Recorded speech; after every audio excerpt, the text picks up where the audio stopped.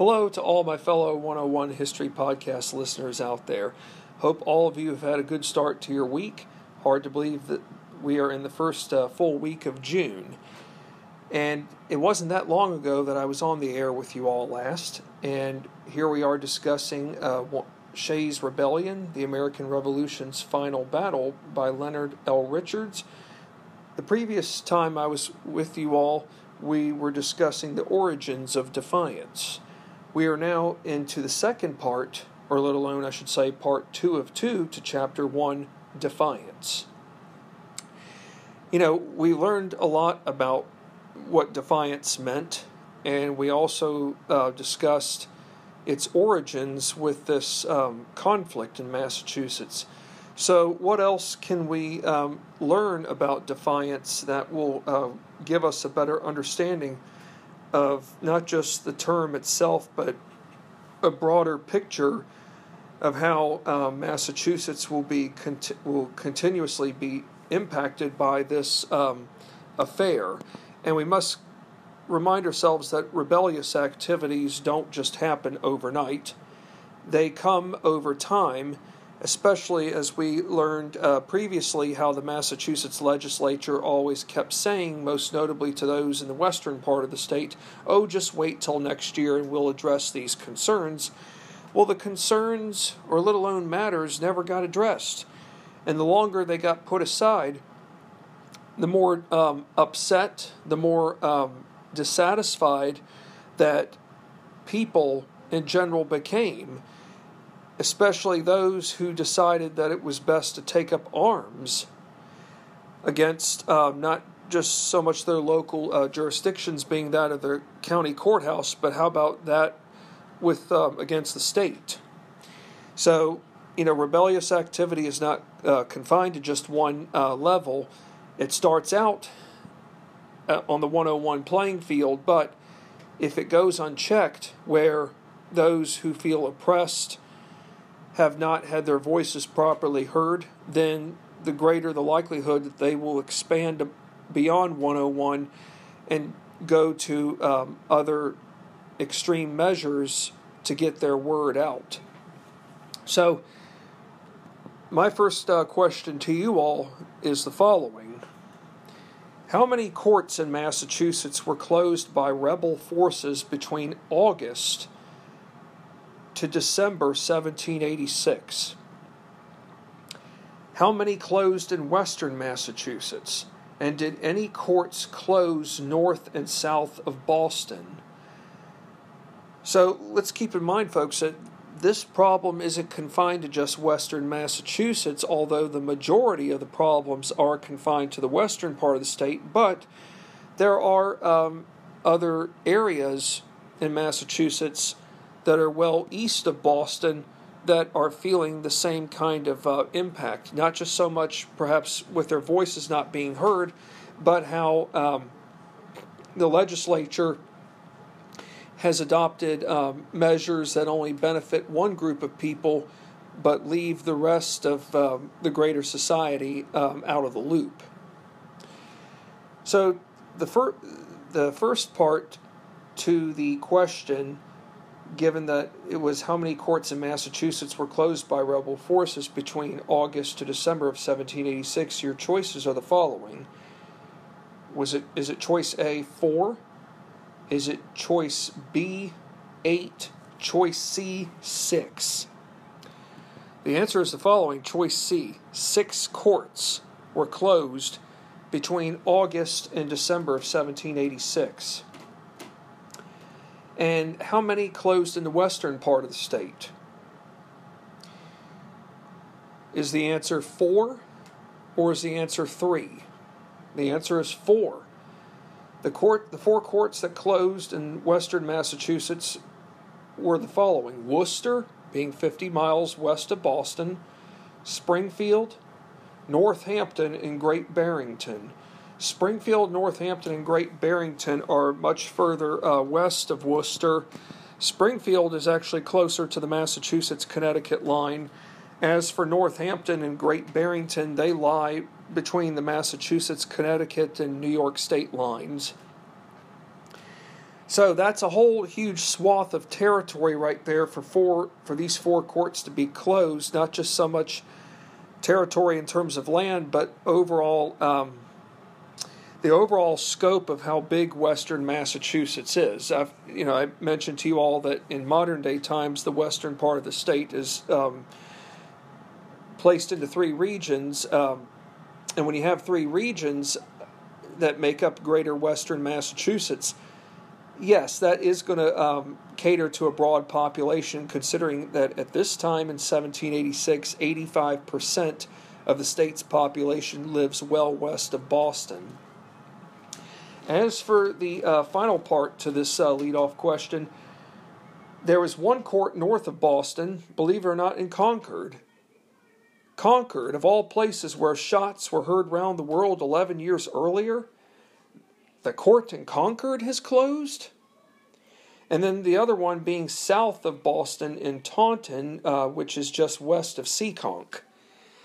So, 4 out of the 6 being closed in the west, you do the math, that's 2/3, 67%. The courts east of western Massachusetts, 2 out of 6, that's 1/3, 33%. So, yes, the issues are more prone to be in the west, but that's not to say that east of Worcester there is turmoil as well. Well, here's our next question for you all. Given the state's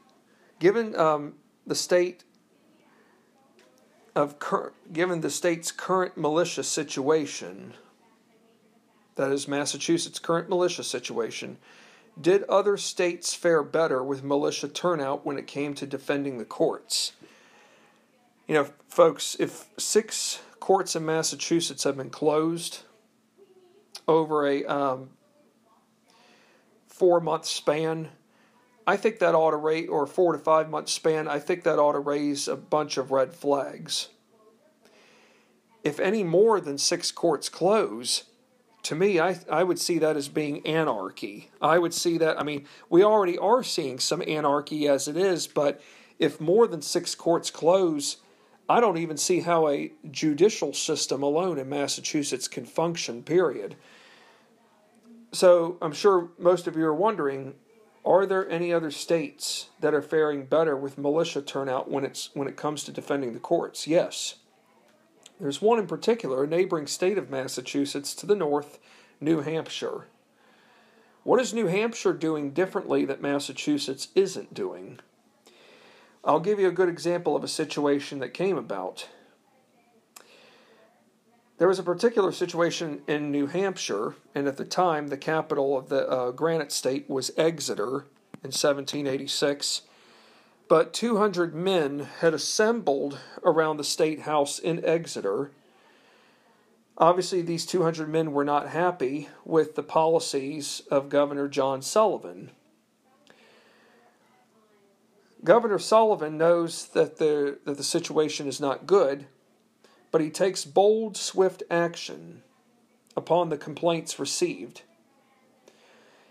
He promises swift action, and once he says this, the dissidents disperse. They leave. Okay? They believe what he's going to say. Interesting enough, Governor Sullivan goes about getting the militia and companies of light horsemen to respond, and they go about arresting 40 of the 200 protesters. And arresting these 40 men resulted in banning all further conventions. However, Governor Sullivan, although his actions seemed radical, and his actions by some could be seen as too what we would call too unnecessary. After all, could these 200 men have been peacefully demonstrating their objections? Perhaps. But at the same time, we really don't know, because because Leonard Richards was not able to provide us with a more accurate, detailed description of this situation. Although what he does provide is valid and relevant, considering that Governor Sullivan was able to turn to the legislature for approval in getting the light horsemen and militia bands to come together to arrest these 40 protesters. And here's the thing, folks. What's the catch here? True or false? Are the dissidents in Massachusetts the majority or the minority? The answer is obvious. They're in the majority. True or false? Are the dissidents in New Hampshire the opposite? True. The dissidents in New Hampshire are in the minority. You've got over 1,000 men at best in Massachusetts who are very disgruntled. Well over 1,000, let's put it that way for 101 starters. You've got that many in Massachusetts who are very unhappy, and rightfully so. But we also should keep in mind that the population of New Hampshire is not the same as it is in Massachusetts. So the smaller the protesters and the smaller the dissidents, perhaps the greater the support that a governor like Governor John Sullivan is going to receive from the greater community in his state. And besides getting support from the legislature, who else could Governor Sullivan could have received support from? And he got it. How about the merchants? How about the shopkeepers to coastal militia units?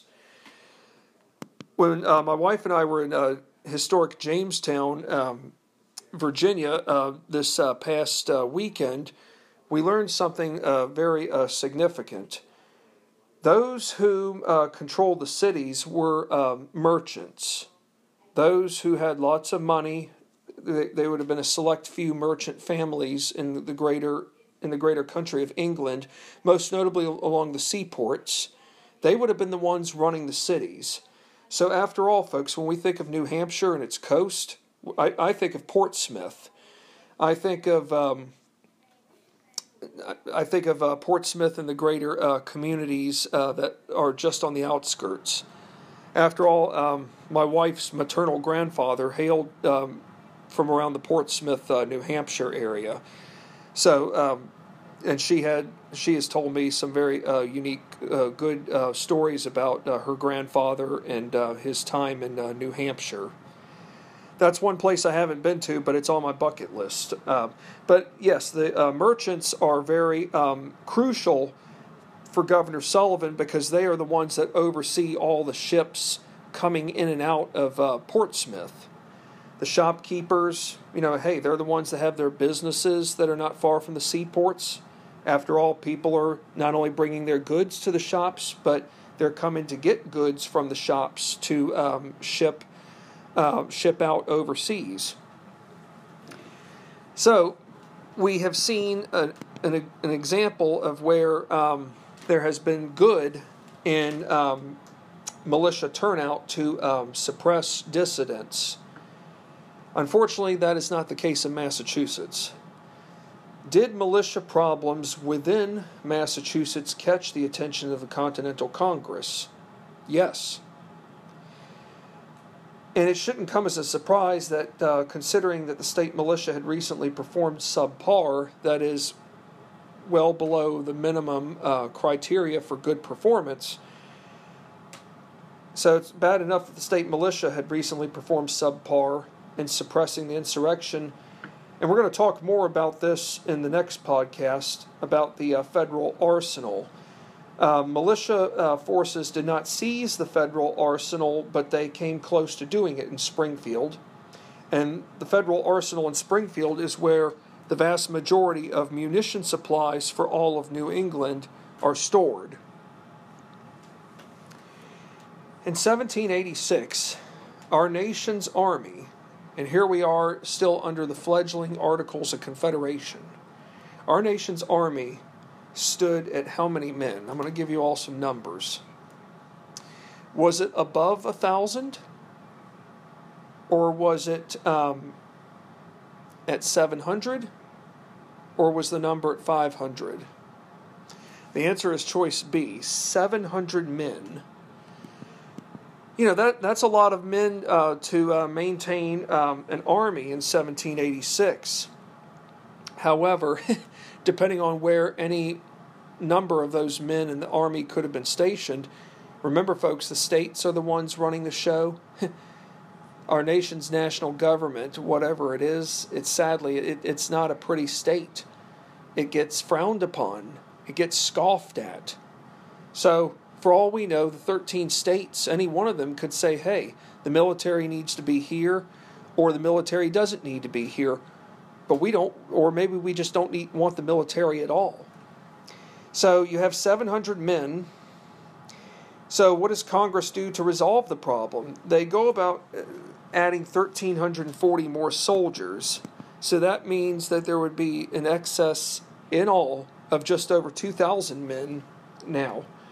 Massachusetts got the majority of these men, an extra 660. What does Congress do next in terms of telling the public at large why extra troops are needed? Does it have anything to do with what's going on in Massachusetts, or is it because of what could be going on in a neighboring state, or perhaps somewhere that is not even claimed just yet by anyone living in the current 13 states? Well, believe it or not, folks, the Continental Congress decides to tell the American people that the reason why additional soldiers are needed, most notably from Massachusetts, is because there is a pending Indian war in the Ohio Valley. But the story failed to sell. Many smelled a rat.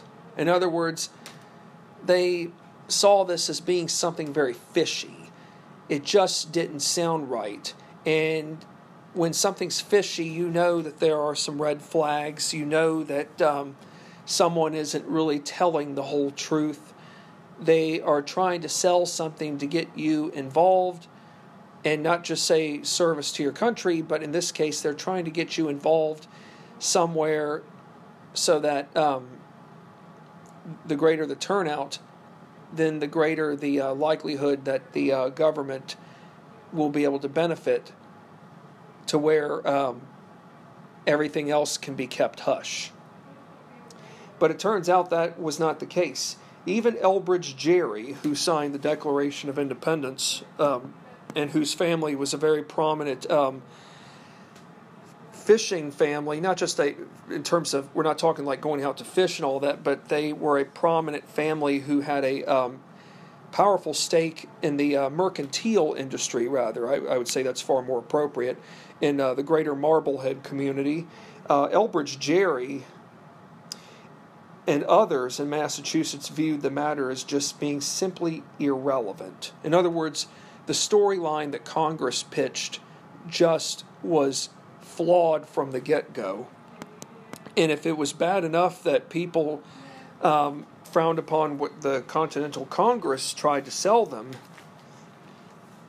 who would become the sharpest critic behind the Continental Congress's decision to supply militia with additional soldiers?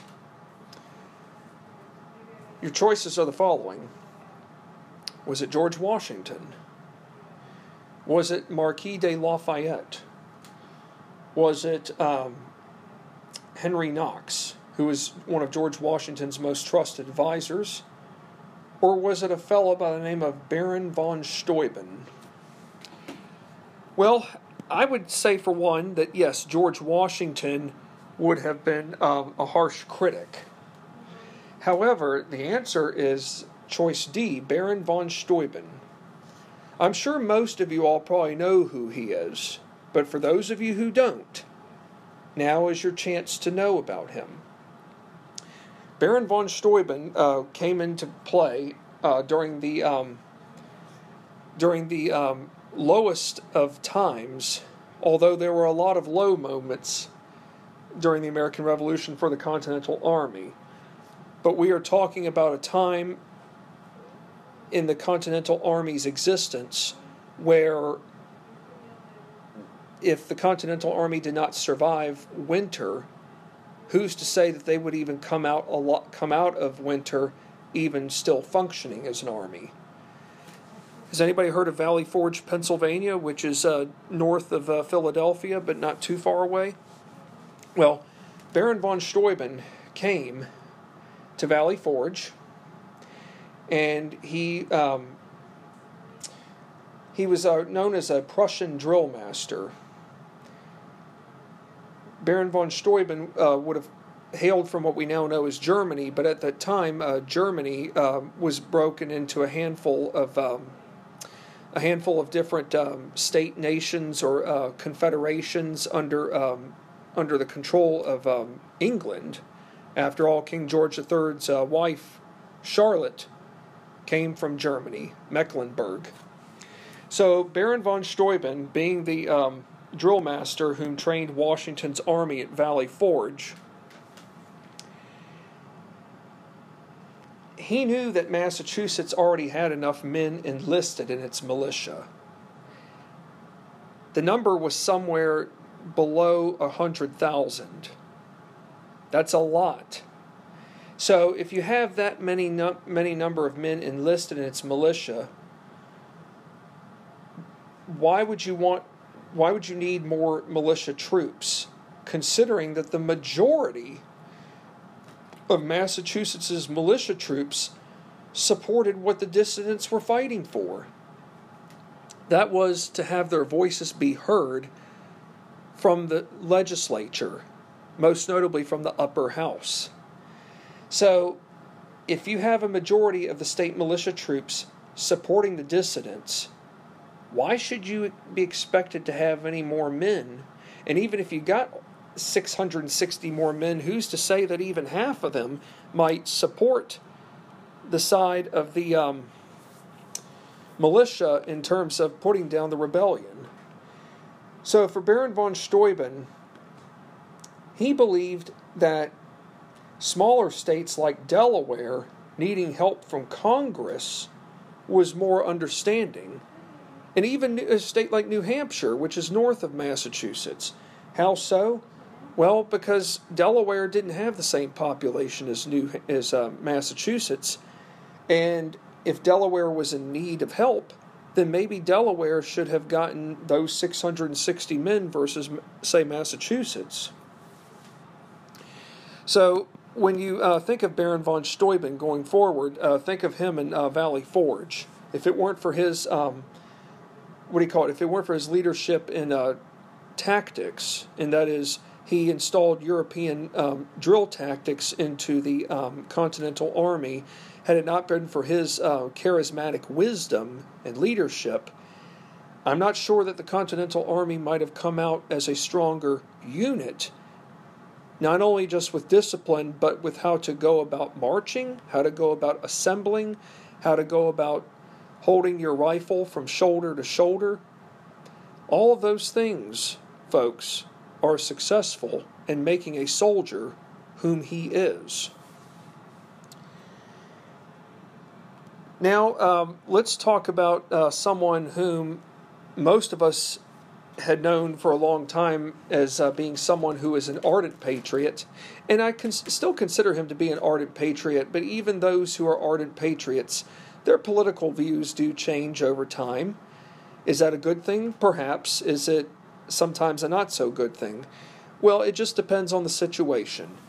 So, who could we be talking about next who does have a stake in this matter? Are we going to be talking about John Hancock? Could we be talking about Paul Revere or Samuel Adams? Let's find out. The answer is Samuel Adams.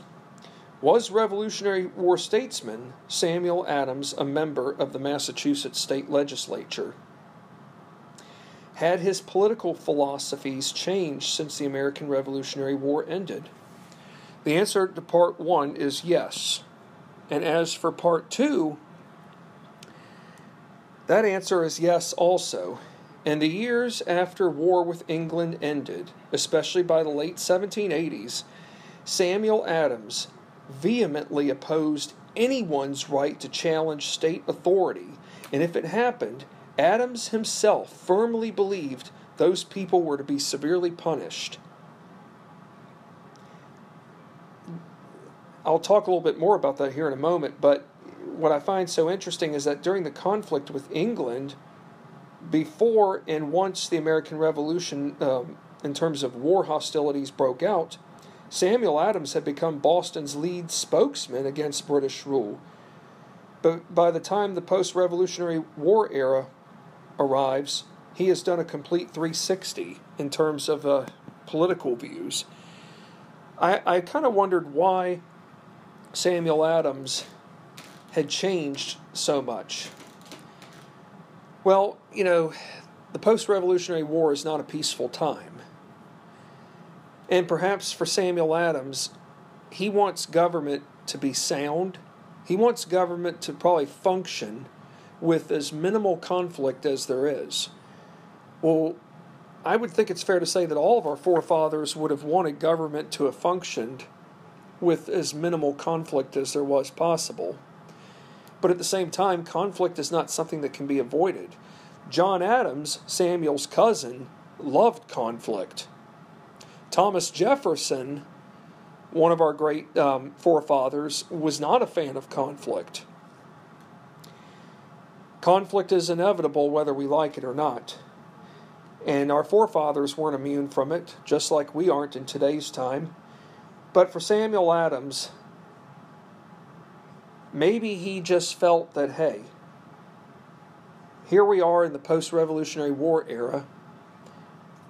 Maybe it's best for people to just accept things for what they are. Okay, that's easier said than done. The problem, though, is that what benefits people in western Massachusetts is not the same for people in the eastern part of the state, most notably around Boston and in the greater, in the outlying communities of the state. People in western Massachusetts, most towns and villages, probably back then would have been a two-day journey to get to Boston. So for Samuel Adams, it's probably fair to say that he really hasn't spent a whole lot of time in western Massachusetts. He hasn't really listened to the people's needs there. He's probably more concerned about representing the interests of the mercantile elite. Anything's possible. But yes, Samuel Adams' political philosophies have changed. When the Massachusetts legislature reconvened, did legislative measures pass helping ease the existing pressures on debtors? I have some good news to report, folks. The answer is yes. Okay? What kind of measures came about that helped ease existing pressure? One measure allowed debtors up to 8 months to pay a sum of money lent or invested on private debts involving land, personal property, okay? So, you may not be able to pay the entire sum of your debt off, but you can pay some of it off, and that's probably better than nothing. Another measure came about that allowed debtors to ignore certain legal fees for up to 2 years. It's almost like being exonerated from debt, but in this case, they are extending you, they're giving you a clause extension to say, hey, you will be immune, or you will have a grace period of 2 years, but after 2 years, then you will, still have to do something about this outstanding debt. So I can give the legislature some credit in that they are, thinking about what's best for most notably those in the western part of the state. Let's focus our attention again on Samuel Adams. What legislative measures did Samuel Adams favor? 2 I found were worth pointing out. They are the Riot and Militia Acts. The Riot Act allowed for sheriffs and other officials to be compensated, along with not being held guilty for killing rioters whom failed to disperse, as well as resisting capture. The rioters were to forfeit all lands and personal properties back to the Commonwealth of Massachusetts. this riot act right here kind of reminds me of something that some states have, like I know most notably in Florida, where it's called your stand your own ground measure. So in other words, if a sheriff or any other law enforcement official during this time in 1786 honestly believed that his life was threatened, they could, shoot the perpetrator or a group of perpetrators, let alone, and yet they would be exonerated for not killing the rioter or rioters, whom in their eyes had failed to disperse. Now, don't you think it's a little bit unfair to say to those whom are protesting peacefully that, okay, you've got to forfeit all your lands back to the state? Well, if the activity didn't take place on my own property, then why should I be allowed to forfeit that land? These issues right now, folks, that are going on are going to be matters that will be addressed in the not-so-far-distant future. The Militia Act was geared towards militia officers like Captain Joseph Hines and Joel Billings, whom had taken up arms against the state when they prevented the Northampton courthouse from convening. Samuel Adams wanted men like Captain Hines and Billings to be executed immediately. However, thank goodness there was enough common sense on the part of the majority of the legislators whom favored giving dissidents the opportunity for repentance. In other words, allowing them to express regret, remorse for their actions. I can understand why Samuel Adams is very hesitant and very leery about those who want to do things that are unbecoming. But remember, those who do things in other people's eyes that may seem unbecoming are not always bad people. Again, Samuel Adams has failed to realize that the people of Western Massachusetts really aren't the problem. It's the ignorance of those in the upper house of the state legislature, and perhaps ignorance on the part of Samuel Adams. Hey, don't get me wrong, folks. Samuel Adams is an ardent patriot. He must not be forgotten for his tireless work, especially during the time leading up to and when we officially declared our separation from England. But we have to remember, too, that Samuel Adams has done a complete 360, and one has to wonder, when will Mr. Samuel Adams come to his senses and realize that, hey, some of his proposals might be considered one day as being unconstitutional? Had government leaders from eastern Massachusetts greatly underestimated the contempt Western militias displayed towards state authorities? Absolutely so. The greatest hostility rose amongst Revolutionary War veterans, folks. So we're not talking just everyday people. We're not talking about people who are in the lowest ranks of society. We're talking about people who have actually fought in war, whom are very hostile about what is going on, not just in Boston, but how government leaders have not valued the people from the opposite side of the state. It turns out that in Northampton, for example, only 23 out of 637 veterans volunteered for duty, and that is, they volunteered to serve the state in putting down suppressions, or what we call rebellions. That's a very small number, so that ought to tell you right there, folks, that the other 614 veterans are going to be siding with dissidents. If the riot and militia acts were sensitive enough, the most offensive legislative measure got passed on November 10th of 1786, which gave the governor and his council supreme authority behind jailing all people whom were considered threats to the Commonwealth. Hey, I may not have committed a crime like theft or murder, but if I challenged the government, guess what? The governor and his council could say, hey, Kirk Monroe is a threat. He said something that we don't like, so we're going to arrest him and we're going to deprive him of his fundamental rights. I would be very livid if that were me. Yes, I can understand some remarks about questioning one's government can be sensitive, but to me, this is a violation of free speech. And I'm sure this is another matter that's going to be addressed in the not-so-distant future either. I'm sure by now most of you are wondering, hey, what's going to have to take place next to ensure that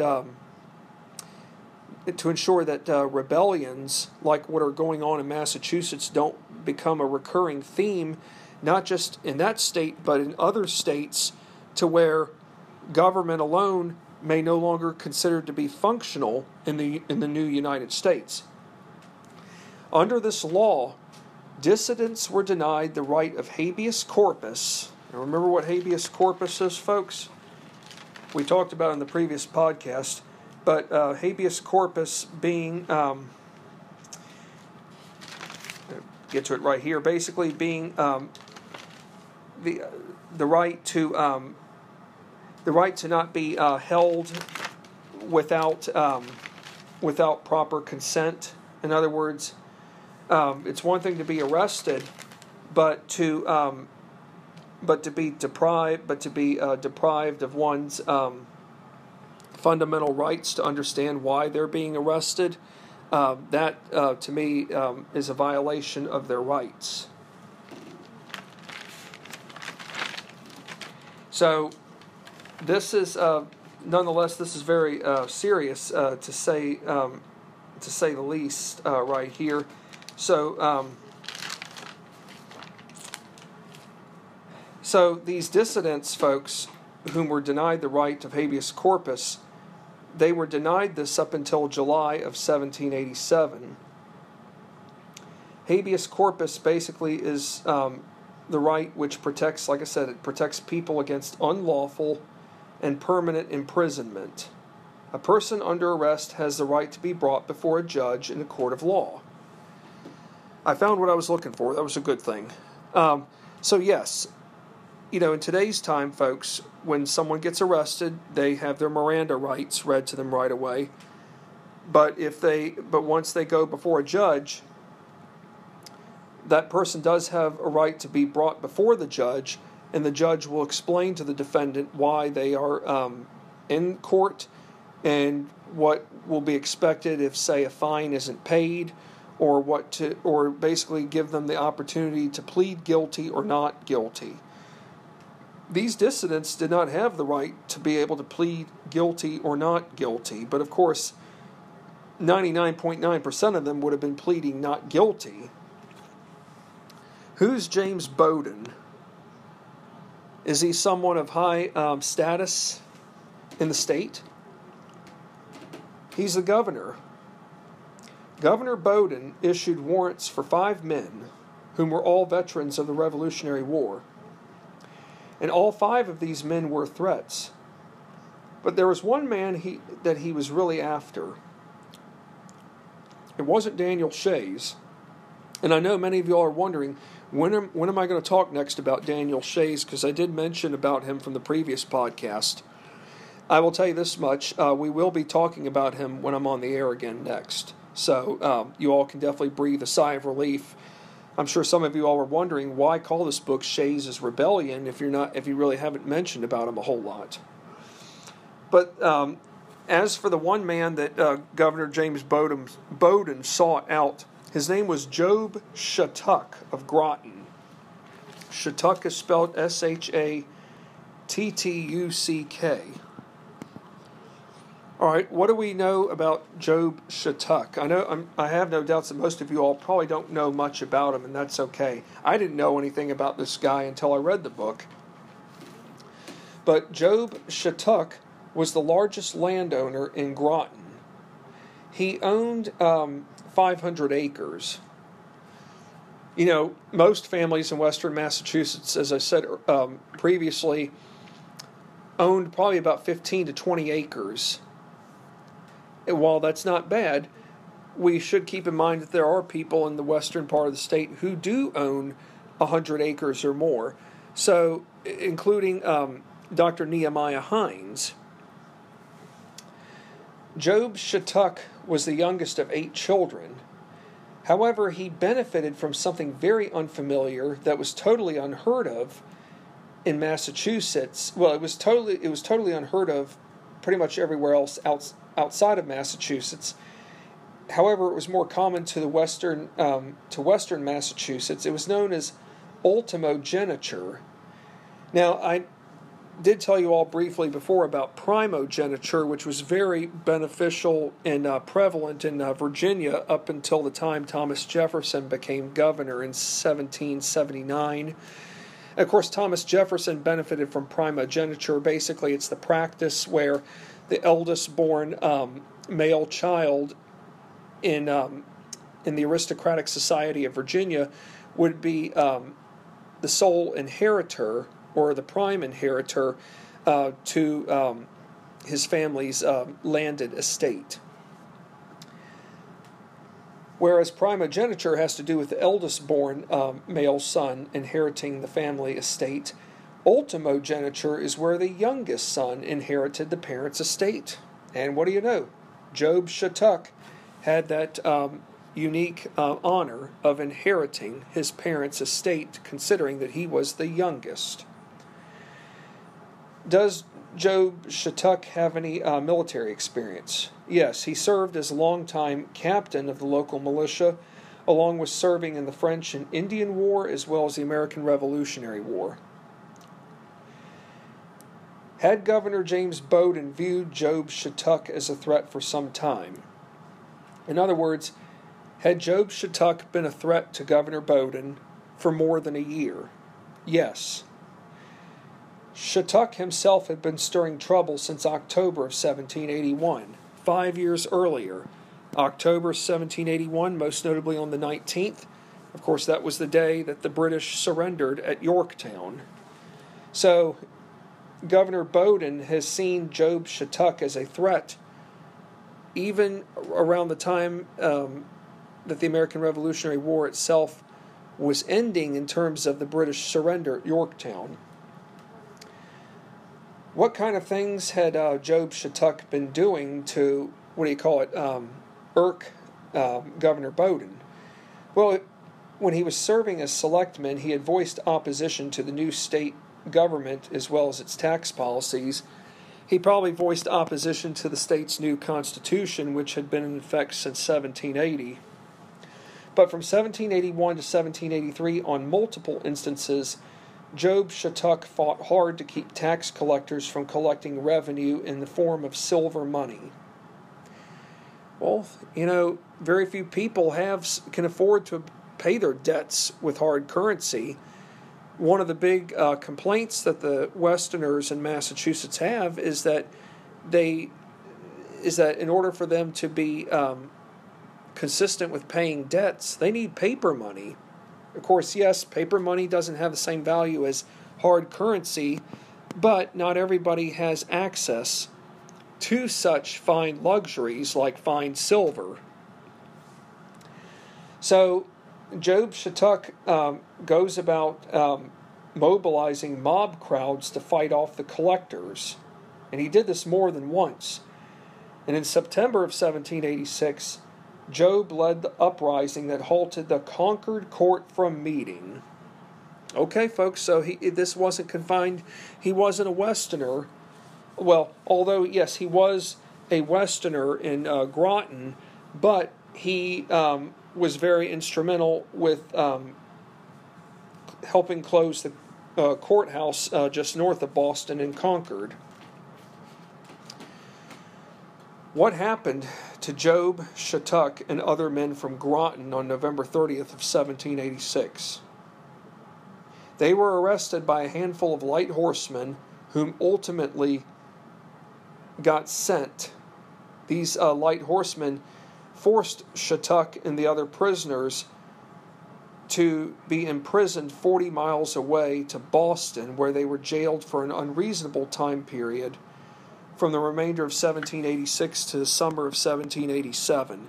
That, to me, is a direct violation of habeas corpus right there, folks. I mean, think about it. You are sending these men to far away, but yet they're being deprived of the opportunity to be brought before a judge in a court of law. It makes no sense whatsoever. They have a right to voice their opposition, and yes, it may not be right to resort to using a mob to fight off the collectors, kind of like the same way how it was done years earlier when the British under General Thomas Gage brought forces into Boston, or before Gage's arrival, and customs collectors had been continuously harassed. Although those were different matters, but at the same time, the Westerners have already gone above and beyond and issued petitions. They've addressed grievances at the conventions. Yes, mob protests may not be right, but when you get to a point where your voices aren't being heard, I think it's fair to say that the opposition will do anything to make matters worse for the oppressors. In other words, those who are suppressing the rights of the minority, suppressing the rights to those whom they feel just aren't worthy of having equal say in government. The deprivation of habeas corpus, including prison confinement, did lead to about just over 30 towns protesting the state's actions. Well, there you have it, folks. Over 30 towns protesting these actions. The governor's actions, in their eyes, was equivalent to British tyranny, or let alone absolute monarch. Tyranny, folks, harsh rule. Absolute monarch, where the king himself has all powers, and if anybody questions those powers, in his eyes, those dissidents not only could be jailed, they could be put to death. But you know what I find? Something that I did not mention, and I should have done it, with regards to the riot and militia acts. The Militia Act especially, Samuel Adams wanted those who took up arms against the state to be executed immediately.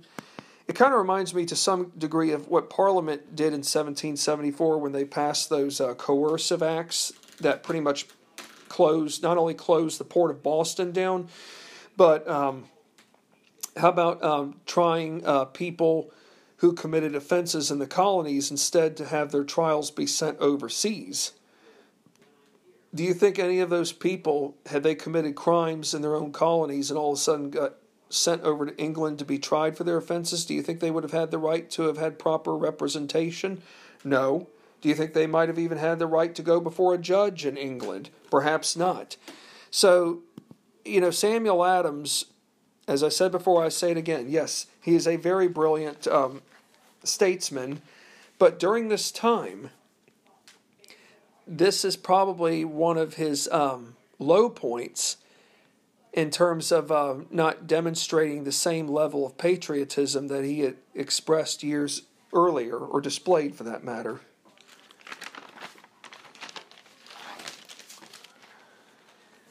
Did hardliners, aka the governing elite, want legislature to declare state of rebellion, as well as imposing martial law on the western counties? Yes, they did. However, the legislature once again was smart enough to realize that these proposals by the hardliners were unjust, and so unjust to where even the legislature felt it was very unnecessary to go to such extremes. So thank goodness that the legislature, while yes, it may not be 100% unison, that is, not everyone may be in agreement, but at least there's enough people who have common sense to know that, hey, You know, people who are being impacted in the western counties, they shouldn't be submitted to jail if they haven't done anything to put not only themselves in danger, but that of their community or the state, let alone. What happened in late December of 1786 which caught Governor Bowdoin and his council by surprise? Well, let me ask you all this. Was it another courthouse that got closed? The answer is yes. 300 insurgents marched on Springfield and forced Springfield's courthouse to close. The insurgents, however, came from towns miles away, towns on each side of the Connecticut River, like Pelham to West Springfield. There are two possible explanations for how this could have happened. The local sheriff originally admitted that he did not know about any knowledge of rebel activity. However, it could be possible that perhaps this local sheriff had lied. In other words, he claimed to have said that he didn't know anything about it, but for all we know, he could have. Could this local sheriff be a secret detractor? In other words, could he be a secret defector and be hiding his loyalties? We ought to find that out, and hopefully we'll find that out when I'm on the air again next. The other possible explanation could be this. Government without friends in Hampshire County. What does that mean? Well, there is government, obviously, in the state of Massachusetts, but just because there's government in Massachusetts, it doesn't mean that everyone's happy with how government is functioning. Government in Hampshire County, folks, is not peaceful. It's not maintaining any consistency. Government in Hampshire County is just one of many western counties, or let alone western towns, whom are feeling the stings upon the Easterners, most notably those running the show in Boston. But government without friends is definitely a possible explanation behind why the Springfield courthouse was closed. Hampshire County's, in today's time, it's the county seat. I don't know if it was in 1786, but Amherst is the county seat of Hampshire County. So we've covered a lot of ground, folks. I know for a fact we've learned some information that many of you all probably would not have anticipated, especially knowing where Samuel Adams's political views are compared to what they were 16 years earlier, and that is before and once shots were heard around the world. So we can say that he did a 360 all right.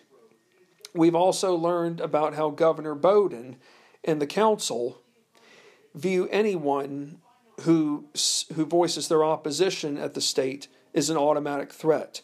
We have learned that not everyone has fundamental rights. Yes, people do have rights, but if you are loyal to the state and you don't create a scene, you do as you're told, then yes, your rights won't be taken from you. But if you rebel, if you question things left and right, and if you engage in mob activity, then you are automatically a threat. So we're at a time right now, folks, in the post-Revolutionary War era where we are really struggling to find out what truly constitutes fundamental rights.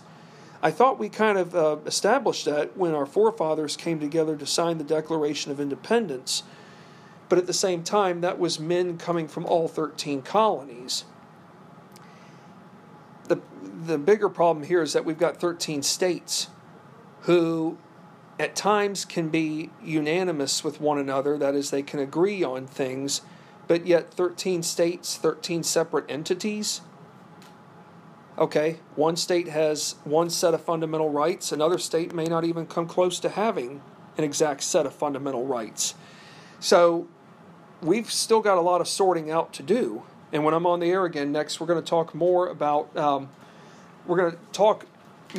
Daniel Shays. We're going to get to know him a little bit more, although we did learn some 101 fundamentals for the last time I was on the air. But the next time I'm on, we're going to discuss what's called crackdown. Well, folks, thank you for listening as always. I look forward to being back on the air again soon. Take care for now, and stay safe.